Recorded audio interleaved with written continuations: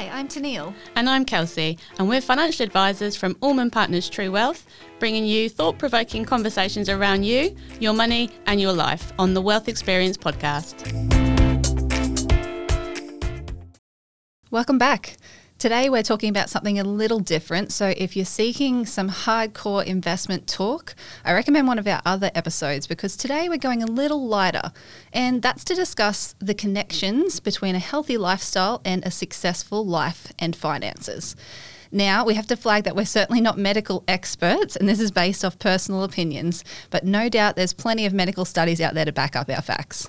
That's it. And I think this one is just so interesting to me because personally, I absolutely believe that there is a connection between health and wealth, particularly if we're looking at wealth from the perspective of long-term sustainable wealth that's linked to happiness and achieving all the things that are important to you, not just looking at the dollars, because you can't just be happy and expect that if you're happy, you're going to have a heap of money. It's definitely more in depth than that, but I do think that there is a connection. Yeah, well, we'll throw some stats your way because we always love our stats, don't we?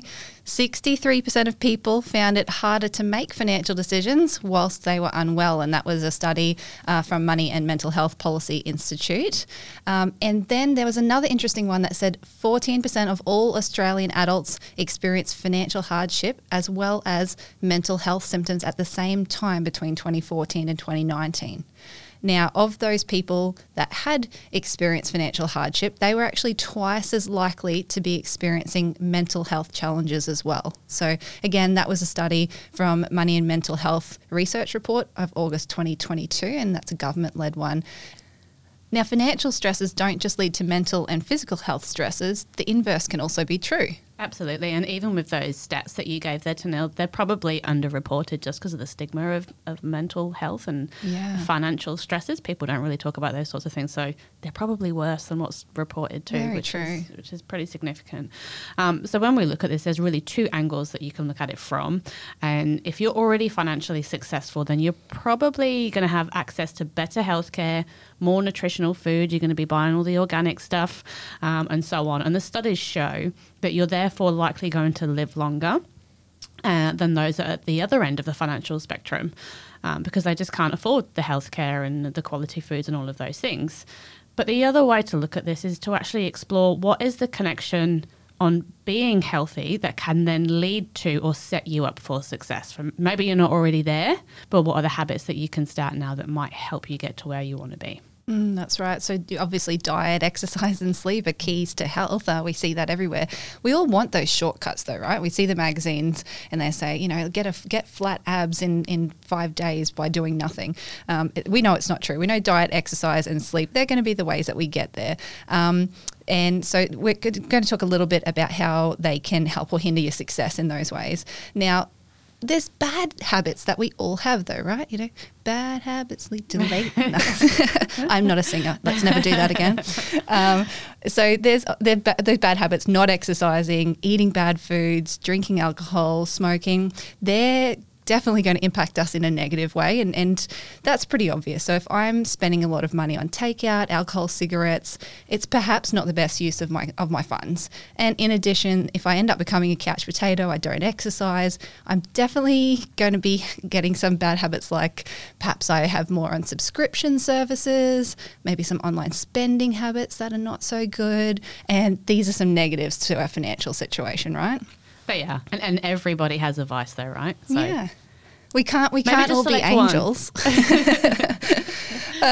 But if we want to try and increase our health and fitness and therefore our financial successes as well, we can start focusing on those areas. Sleep is a big one. My husband hates the fact that I want to sleep in every morning, but we all do things differently, right? He goes to bed early and I rise early. I think Benjamin Franklin's adage was early to bed, early to rise makes a man healthy, wealthy and wise.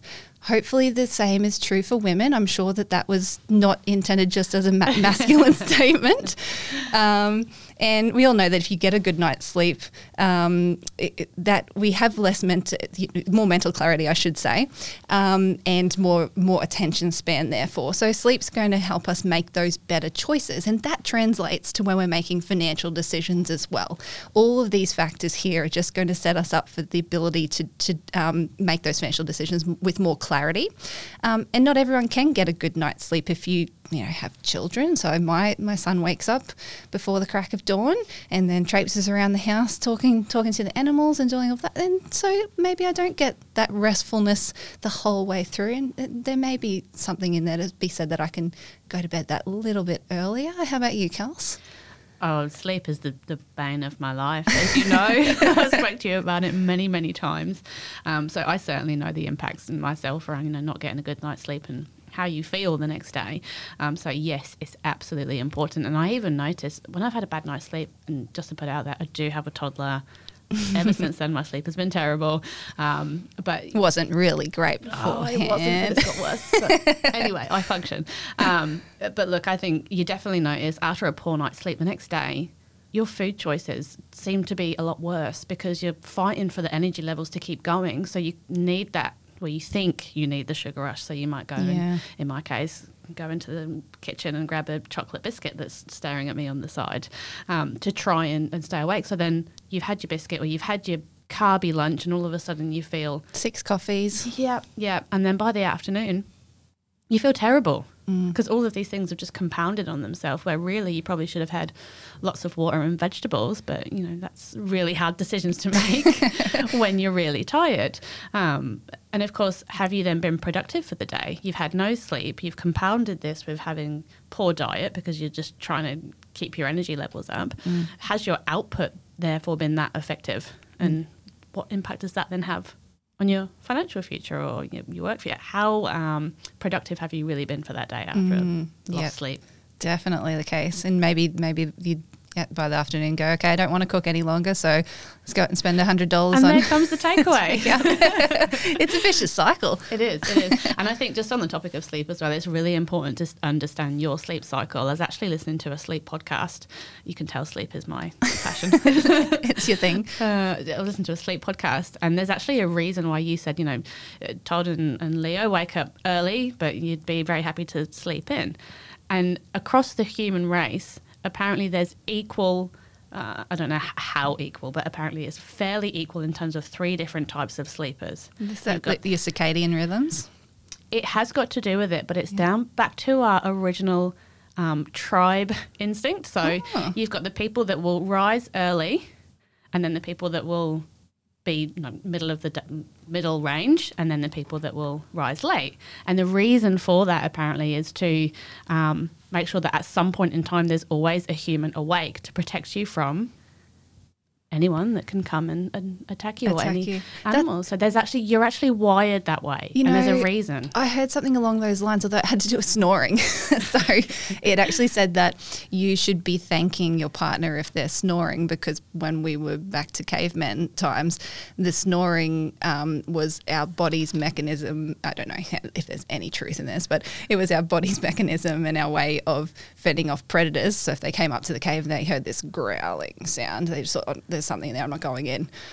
So instead of kicking them, you could be thanking your partner. Wow. Okay. I'll remember that of times of shut up. Stop snoring. Don't get that pillow. Well, we're full of useless facts on sleep, but it is true. Important. Sleep, as you say, it just helps us make those. A big part of this is that any decision that we're making in our lives is obviously important, but our financial decisions have a huge bearing on where we're going into the future. Mm-hmm. And it doesn't have to be the big decisions. It can be the small decisions of I'm going to put this $50 towards my savings account, or I'm going to put this $50 towards the junk food.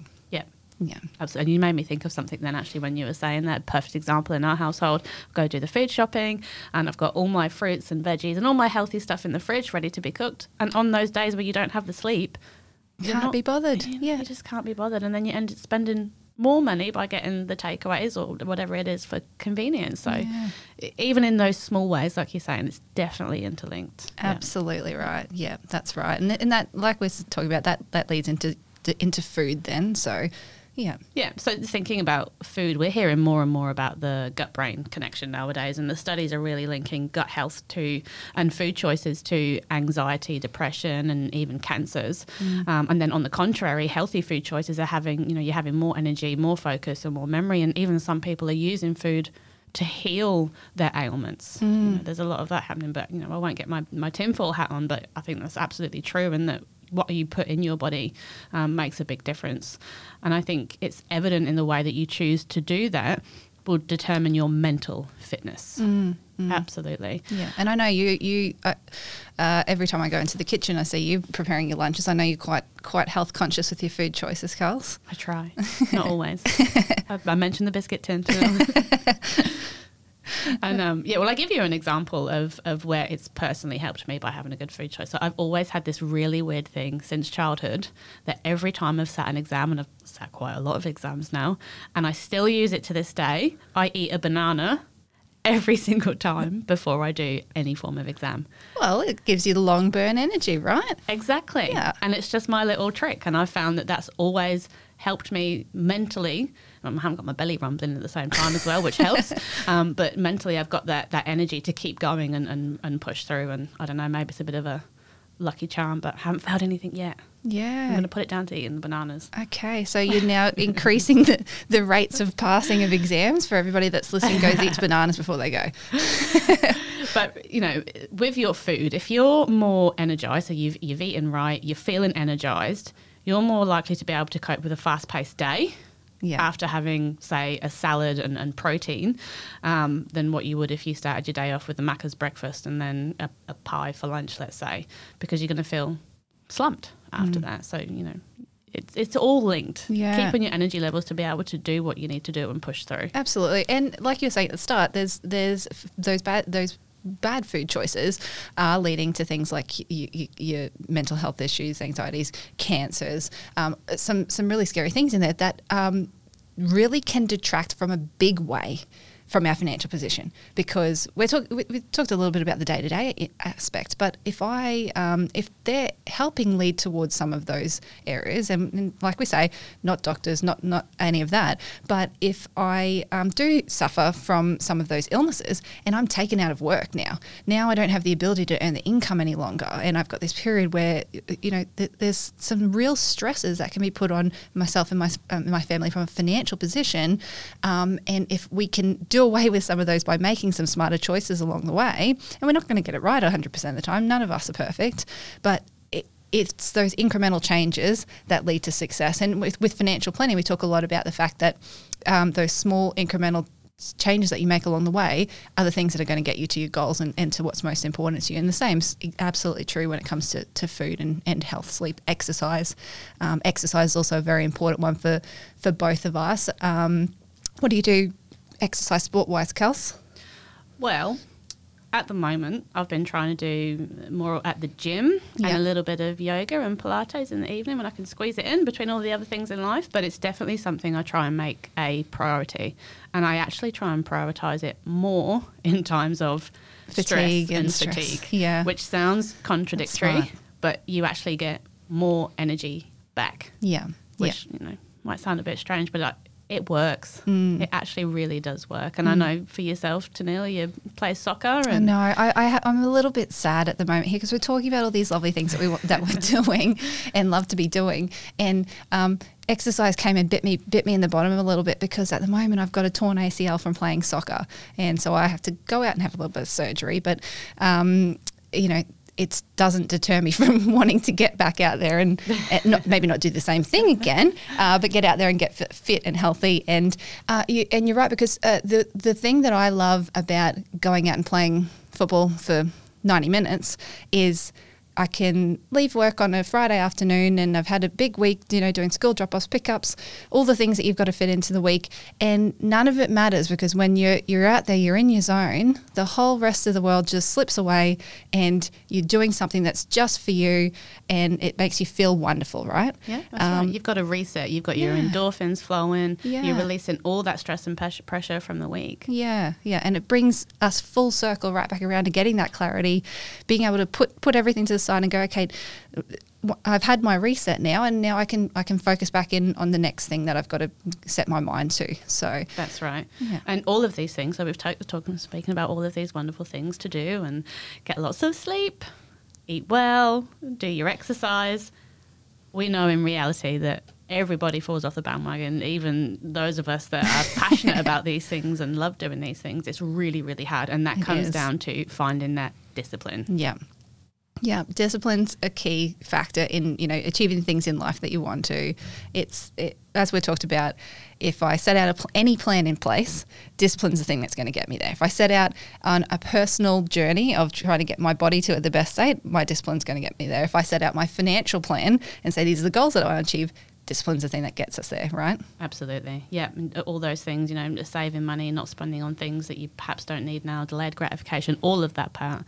Discipline is definitely a key behaviour trait that will help you create the life that you want, but it is absolutely difficult. That's right. And, we're going to have lower insurance premiums too, right?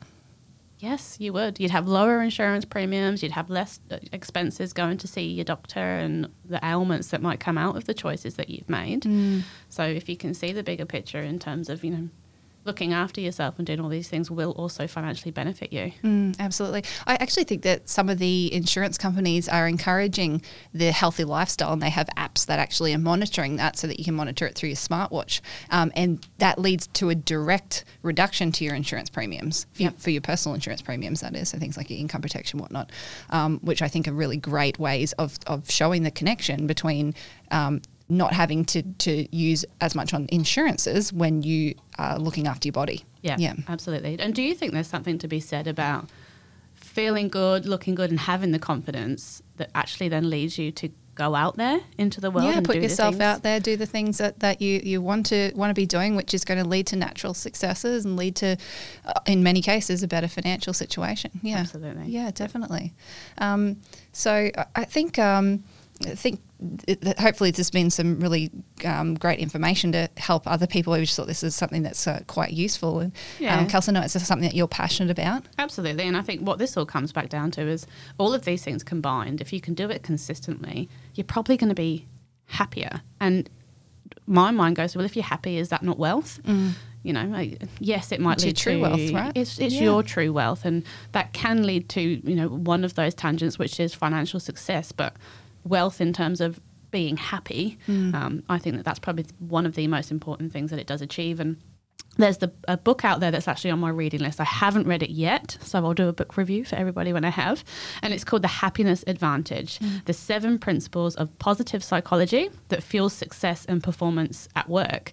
And what this does is it explores the concept of how happiness fuels success and not the other way around. So I'm really interested to hear some of those concepts because I think it delves into a lot of detail. But I think as a society as a whole, it's something we're becoming more and more conscious of. Yeah, absolutely right. Yeah, well, that's very true. Everybody talks about success differently, and if I just do this, then I'll be happy. But that'll be a great book to get a bit of an understanding about happiness being the key driver of life. Yeah. Well, thank you very much for joining us as we spoke about the connection between health and wealth, and stay tuned for more podcasts on Wealth Experience. The opinions of the presenters are objectively ascertainable and are not intended to be financial product or personal advice.